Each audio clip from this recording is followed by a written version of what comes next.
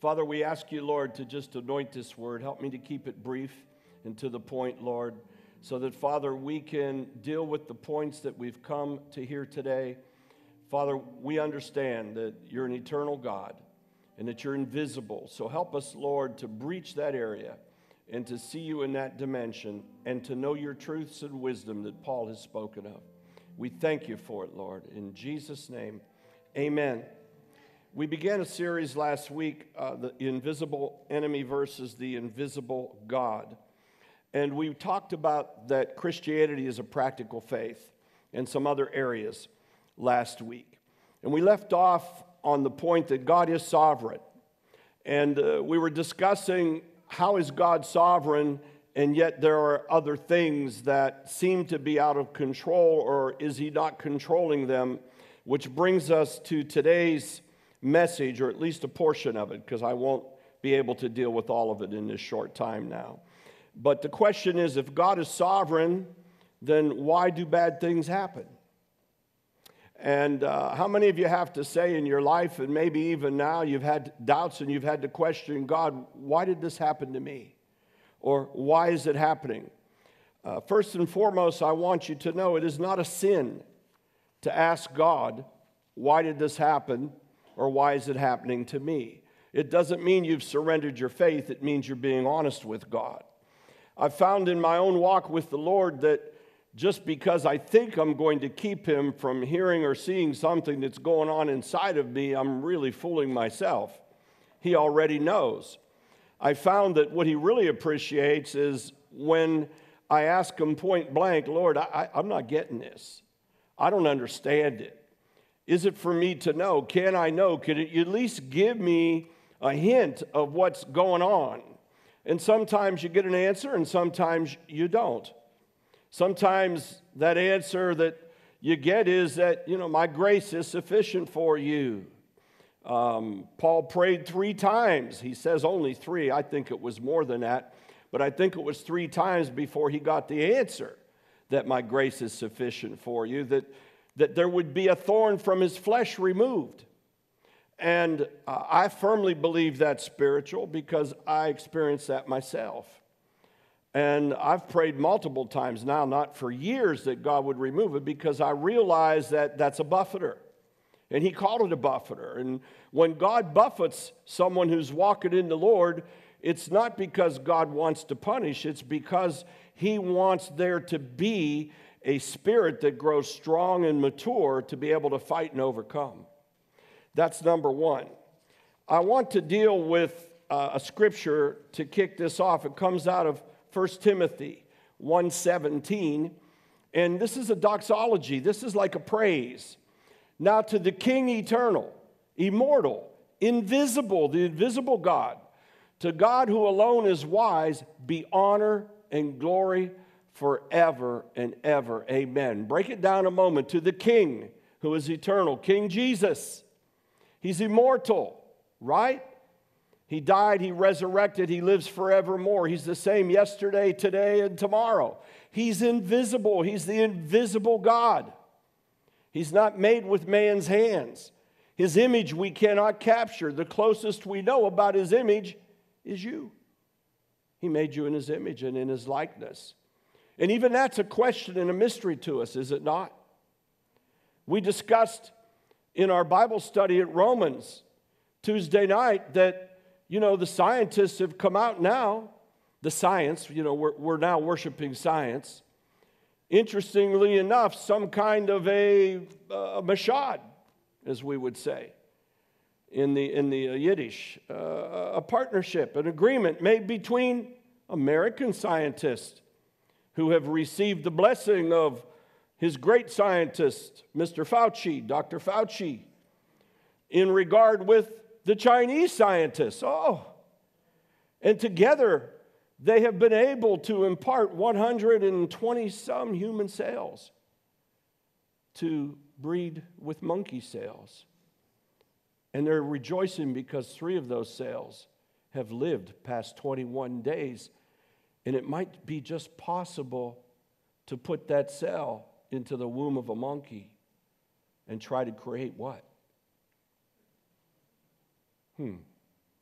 Science. We worship science. And then we wonder why the truth won't come out about what the Chinese government did with COVID. Do you know who the most persecuted people are in the world? Really? I mean, we could hit different pox. It's the Chinese people under the Chinese government in China. People, the Chinese church, Christian church, is bigger than the church in the United States. And they have to pay a price. They have to go to re-indoctrination if they get caught. Their families get abused. They receive lower class citizenships because they're supposed to worship communism and science. And so today I'm going to blow your mind with some science out of Job. And in that, I want you to maybe take some heart and light about how God is still on time. How many of you know God's contemporary? He's not a historical God only. He's not a God that we have to just know about because of what we've seen and read in scriptures. He's a God who's on time and above time and beyond time. Well, you might feel like a modern day Job at times. I know when I first got saved and I was really trying to find my way through the New Testament, the Holy Spirit brought me back to Job, not a place you send somebody who's coming out of a bunch of problems. And I had to struggle through that and wonder, why do I have to read about Job? Now, I had read about Job in Torah with the prophets, but it didn't disturb me and bother me as much because I hadn't gone through what I went through to come to Jesus. But coming out of that and wanting to come out of that, it was a terrible time. And I commiserated a lot with it. And we understand that Job was considered the greatest man in all of the East, it tells us in Job. He was so great that he had a loving family, 7 sons, 3 daughters, immense wealth. He had a high rank. He was considered the person to go to. He was self-sufficient in all things. And he walked with God. And it says he was just. And God considered him righteous in his faith because with all of the goodies, he had a heart that was charitable. He took care of people. He was kind to his servants. He was just in all things. People would come to him for wisdom. And then all of a sudden, all of his possessions were destroyed. His employees and his servants were killed. He was afflicted with painful sores, it says, from head to toe. And it also says that potentially what we understand is that he was probably suffering from leprosy that came upon him and disfigured his body quickly, so much that his friends looked upon him and could only say that it had to be that somehow this just man had angered God and that God was punishing him. It was, if you will, a perplexity that was beyond understanding, because Job knew in his heart that he had not sinned against God to deserve that, but yet he had to ask the question, and it lingered on. His wife couldn't take it anymore and left him. And at that point, he cried out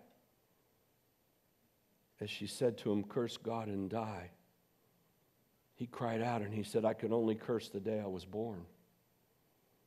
Because now he was at a position that it didn't seem there was any way up. But he maintained his faith, and it was his trust in God. Even under the worst of circumstances, even when his friends were giving him the wrong advice. How many of us have a good friend that gives the wrong advice at the wrong time? Sometimes we need to learn from that, and maybe our advice should just be kept in our pocket. Maybe we really don't have the right advice for somebody's situation or their problem. How many of you have had a moment where you've had to question, do you have enough faith to sustain? And as you look back on it, you say, it was just a little thread that kept me, a little thread of faith. I had one of those moments. I can't proclaim that it was as bad as Job, but it was pretty bad. I mean, I almost died with it. My organs were shutting down. My body swelled up. The pain was excruciating. You could not touch my flesh from the top of my head to my toes without it being excruciating pain that soared through my body. So much that I even prayed that my nerves would stop working and I would just somehow be numb. My legs were 3 times their size. I couldn't even put them in a pair of trousers if I wanted to. And it went from a salmonella poisoning to acute salmonella poisoning, and then after that it was an incurable paralytic arthritis.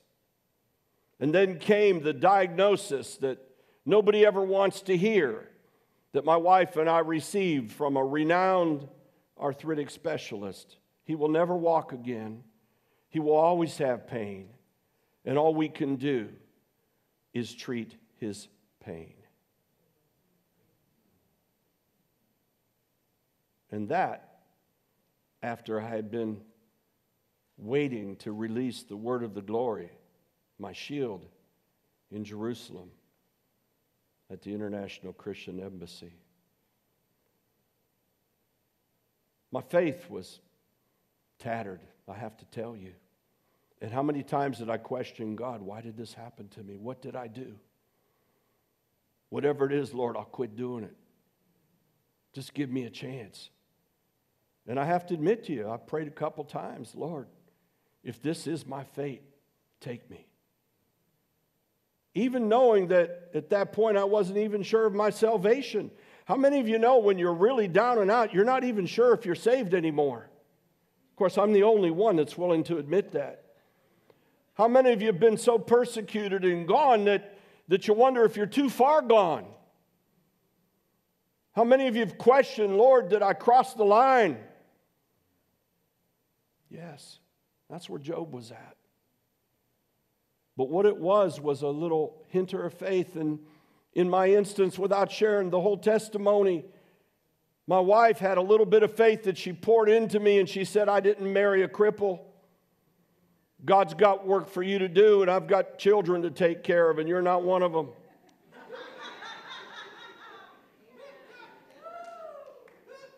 And she wheeled me out of it right when the diagnosis came. In that wheelchair, she wheeled me right out of the hospital and started praying in the Spirit, and she said, I don't receive that. And I have to admit to you, I was receiving that. I was at the point where I was ready to say, well, I know how to use drugs. I came out of that. Give them to me. What does it matter? Just make me numb. And little by little, not quick, symptoms began to mitigate. The swelling went down a little bit. The pain, I can't tell you. They would ask me, what's your measure of pain? Well, sometimes that's the most stupid thing for someone to ask you. As compared to what?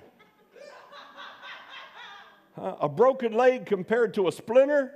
Pain all over your body compared to pain over one part of your body? They'd ask me, what's your pain level? And I said, too much.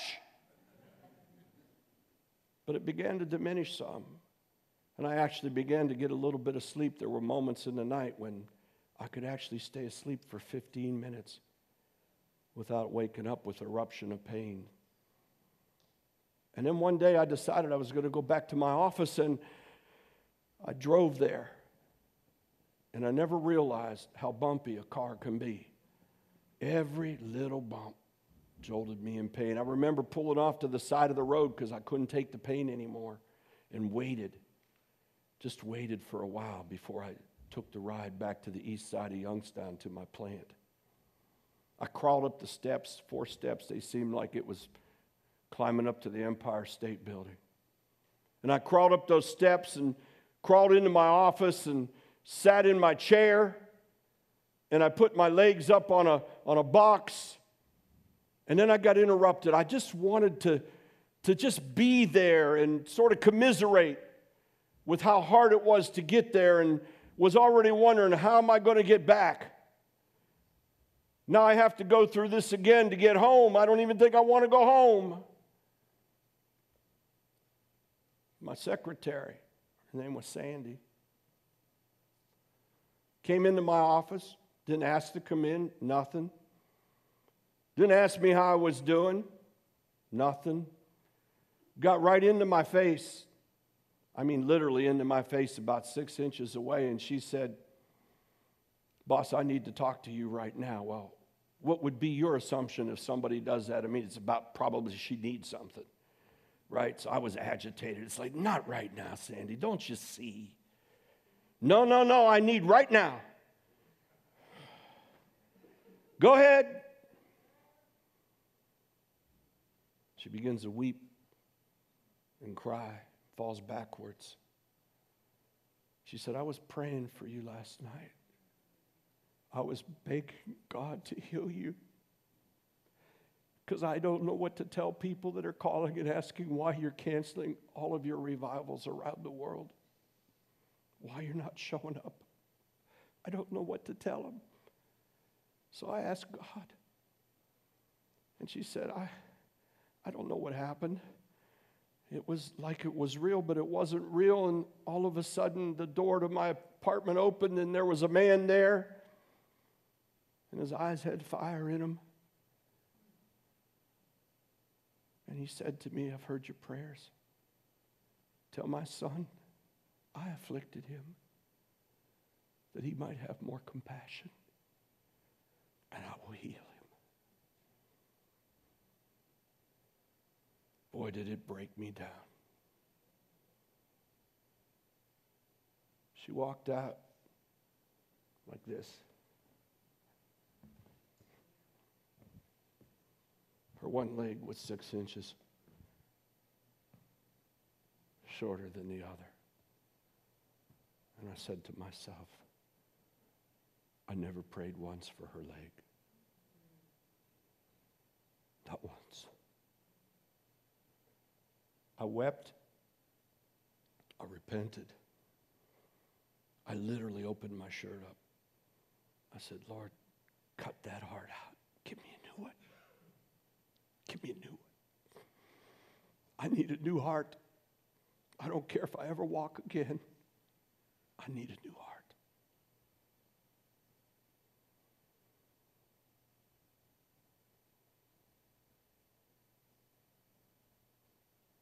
Made my way back home that day.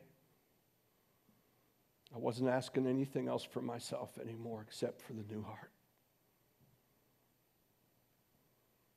Took a few days, and the Lord answered me. "Son?" Oh, when I heard that word, son, I hadn't heard it from the beginning of that onslaught.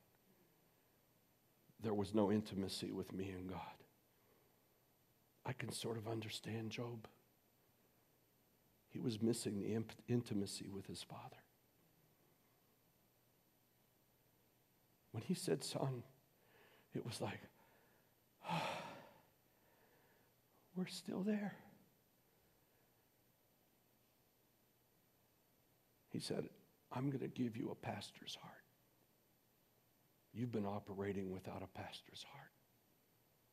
That's why I understand when the Lord says, "Many will come before me. Lord, I healed in your name." I healed tens of thousands of people around the world.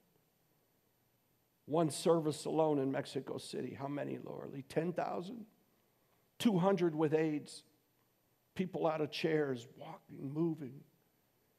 I've held people in my hands dying with AIDS that have been healed. I've seen the blind's eyes open. I've seen organs recreate.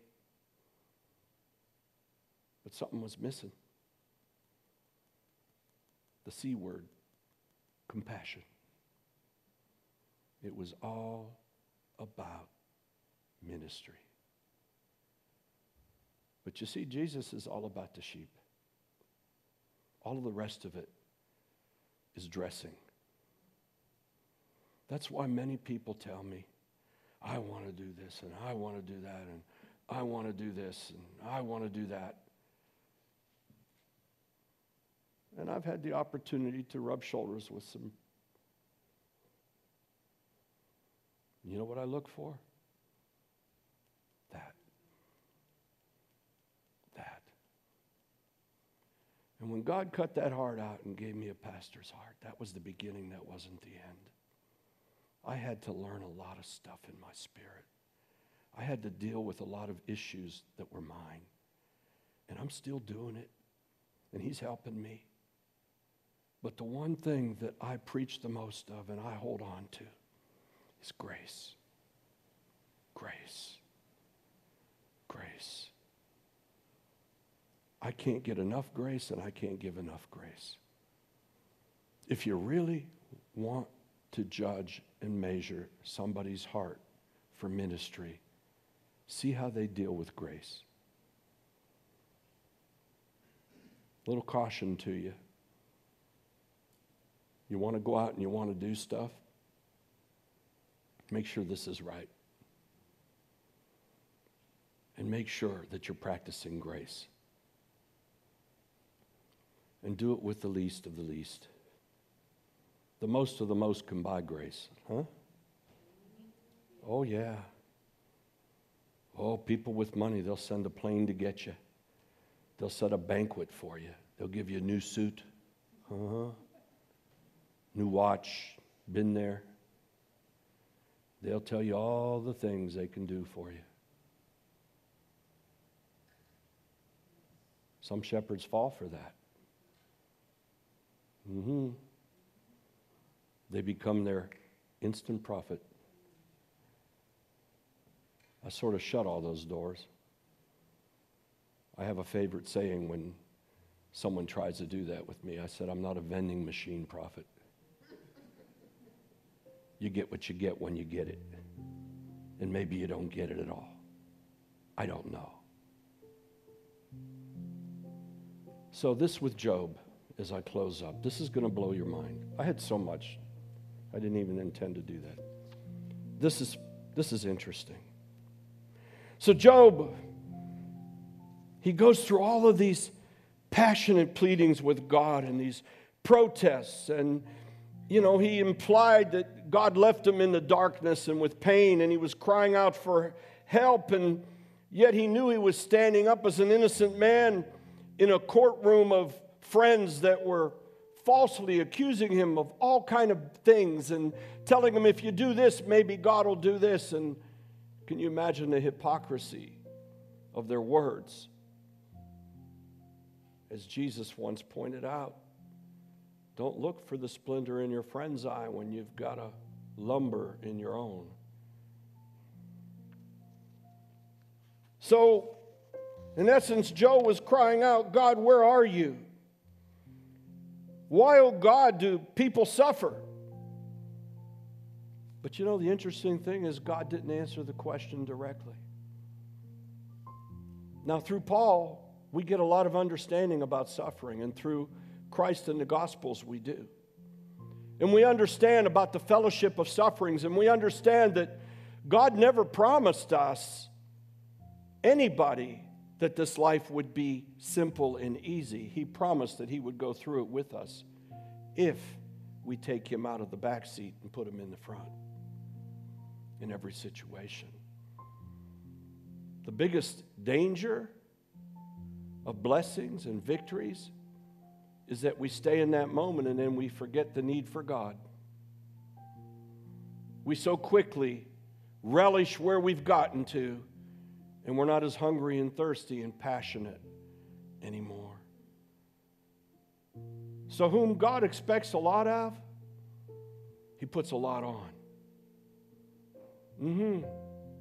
You want to walk in giant shoes, and you better be willing to fight giants.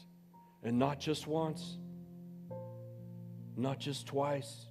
They're around every corner. You see, we in the spiritual realm, we give off a light. And that light grows brighter and it grows dimmer. And in the spiritual realm, the angels, the demons, the principalities, the devil himself, and of course our Lord, the God of light, they know how to measure the brightness of your spirit. They can say on fire, or they could say the fire's about to go out. They can say that she is practicing sin, so there's a strange fire coming out of them. And God doesn't like a strange fire in the altar. Or they can look and see this person's walking in obedience, and the fire stays at the same temperature and light. Jesus, He told us about it in the church of Laodicea. I believe that's what's cutting through the earth right now, either hot, lukewarm, or cold. God doesn't like lukewarm. He says, if you're going to sin, then do it all the way and be cold. Don't dare use my name. Or if you're going to be hot, then don't sin. Let's go. Be on fire. But it requires obedience. And it requires consistency. I can tell you, my wife and I, we have private discussions, and she says, have you seen so-and-so? I said, no, the last time I saw him, I prayed for him. God bless him. I haven't seen him since. Then the phone might ring 2 years later. Hey! And I already know what they want. Consistency. Consistency. I fight for consistency. Consistency doesn't come natural or easy. You have to fight the good fight. You have to make a determination in whatever you're doing. I am not going to cross that line. And if I do, Lord, snatch me back as fast as you can. It's called the fear of the Lord. And that's what's missing in so much ministry today is the fear of God. So like Job, we cry out. But God didn't answer his questions about why. Here's what God said to him. He reminded Job that Job knew nothing in a nice, polite way. So while Job's asking God why, God says this to him. The Lord cries out to Job and he says in Job 38 through 40, read the chapters.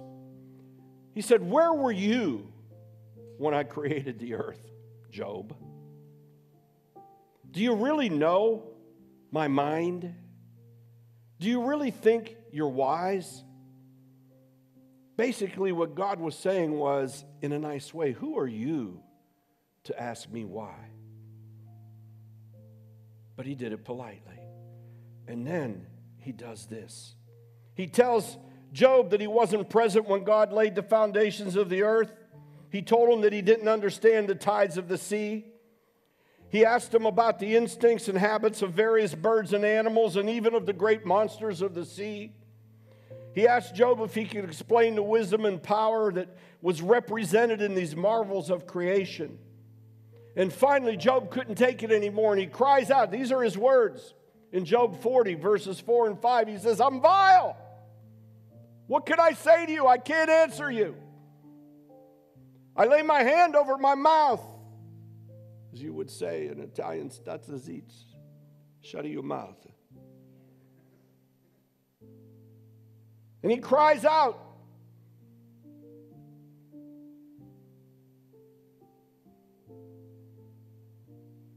The Lord replied to Job, gird your loins up like a man.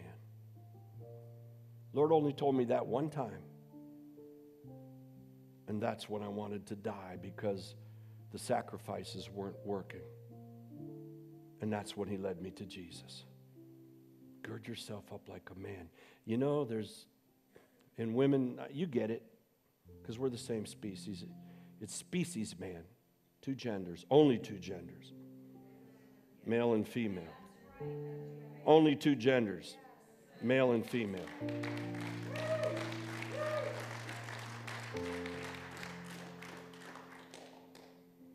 Gird yourself up like a man, and I will ask, and you will inform me. Would you impugn my justice? Would you condemn me that you might be right?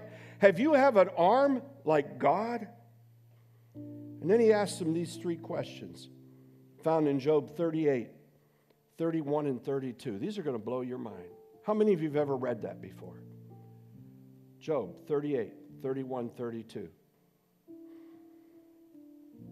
I'm going to wait till he has it up. Can you bind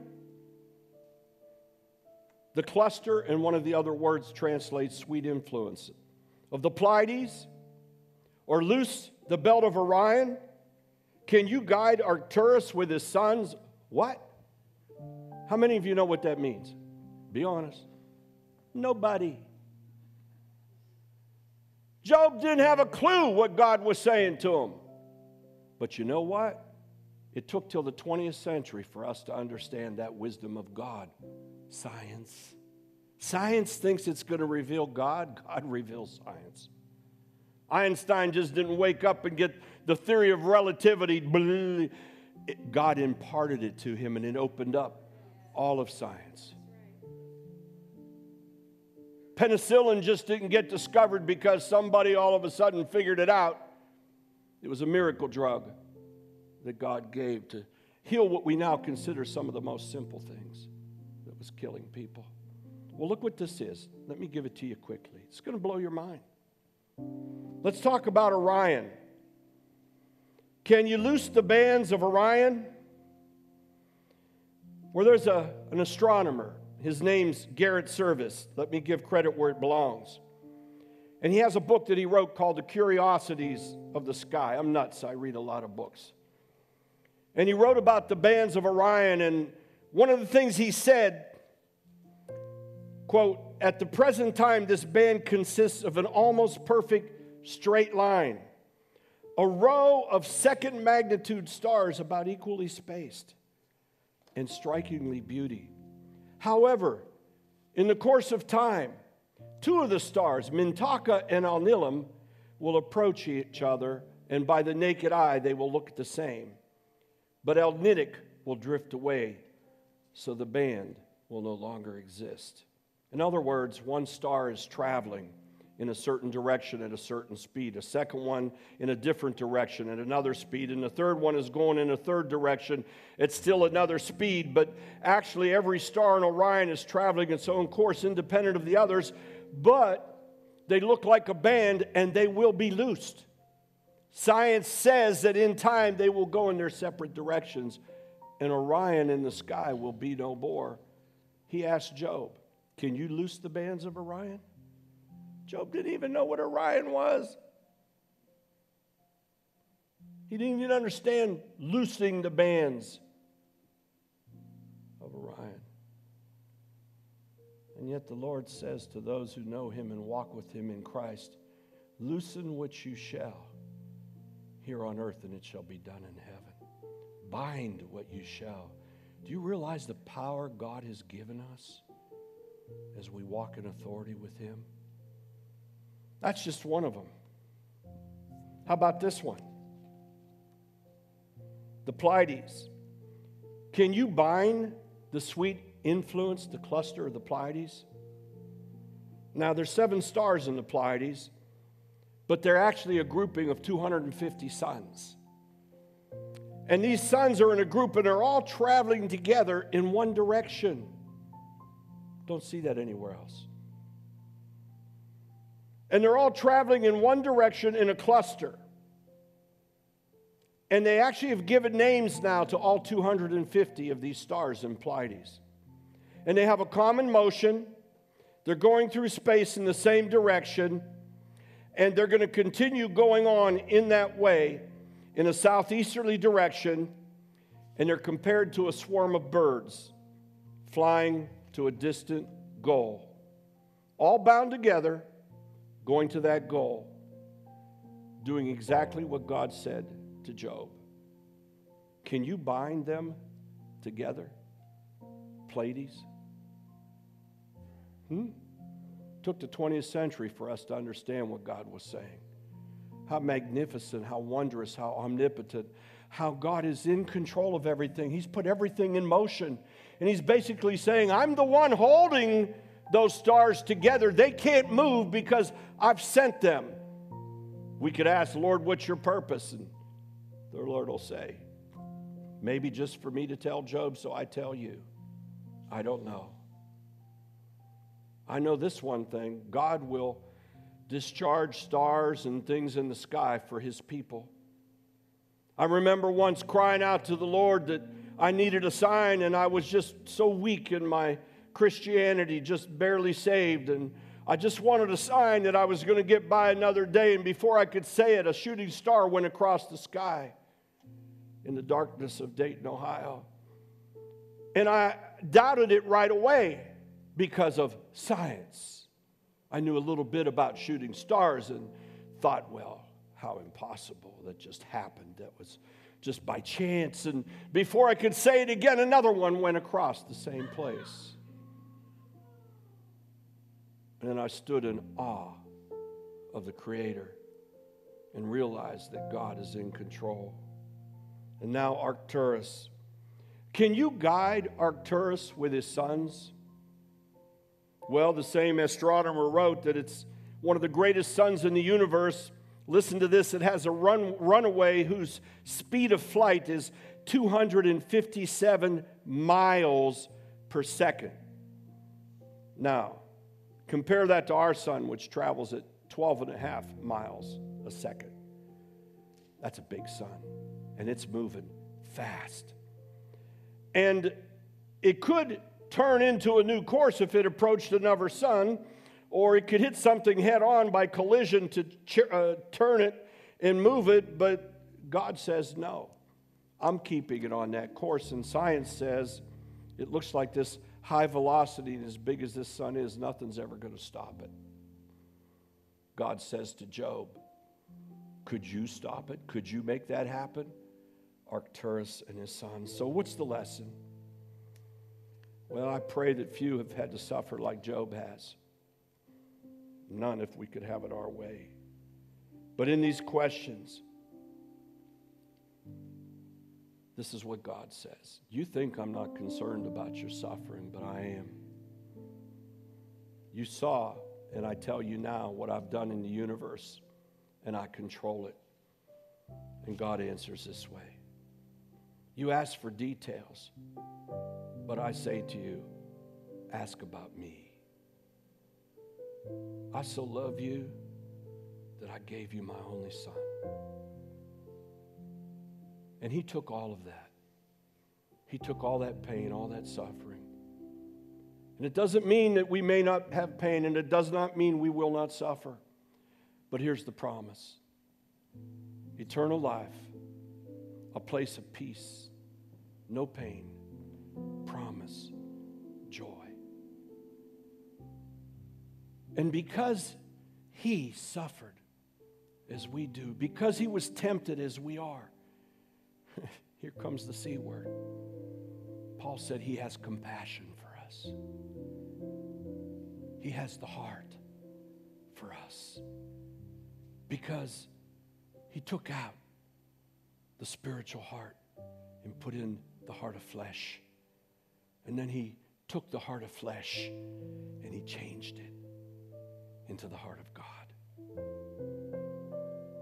We too can have that heart. Jesus is walking through it with us, my sister, my brother. He's right there with us. He says, come unto me if you're heavy burdened, because I know you will be, and I'll help you find rest. It's impossible to science, but it's impossible not to happen if we're walking with him. I've told you this before, and I'm ending with this.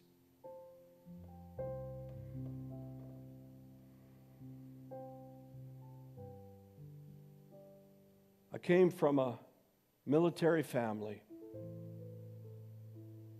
that as children, both of my parents were sent away during the Depression because their families couldn't keep them. So we didn't really experience intimacy as a family because they didn't know intimacy as a family. They knew survival. And they understood that part of that survival was to provide, to work hard, 2 jobs, 3 jobs, to save, to get their kids to college, to sacrifice whatever it took to just make it through for the next generation. It took me a while, under the patience of my wife, to understand intimacy for children. I didn't know it. I didn't know it. I just thought you work, you provide. But the most intimate moment that I had with my father was when he was laid up in the bed, couldn't move, 2 years in that state, couldn't talk.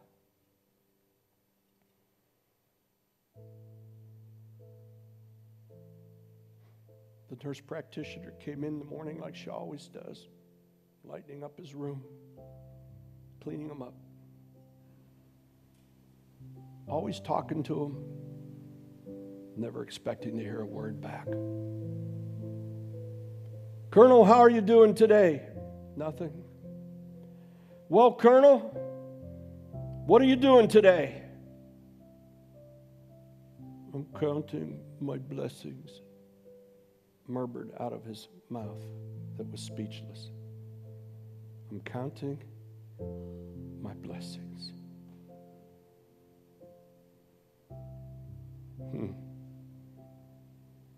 He had every reason to curse God.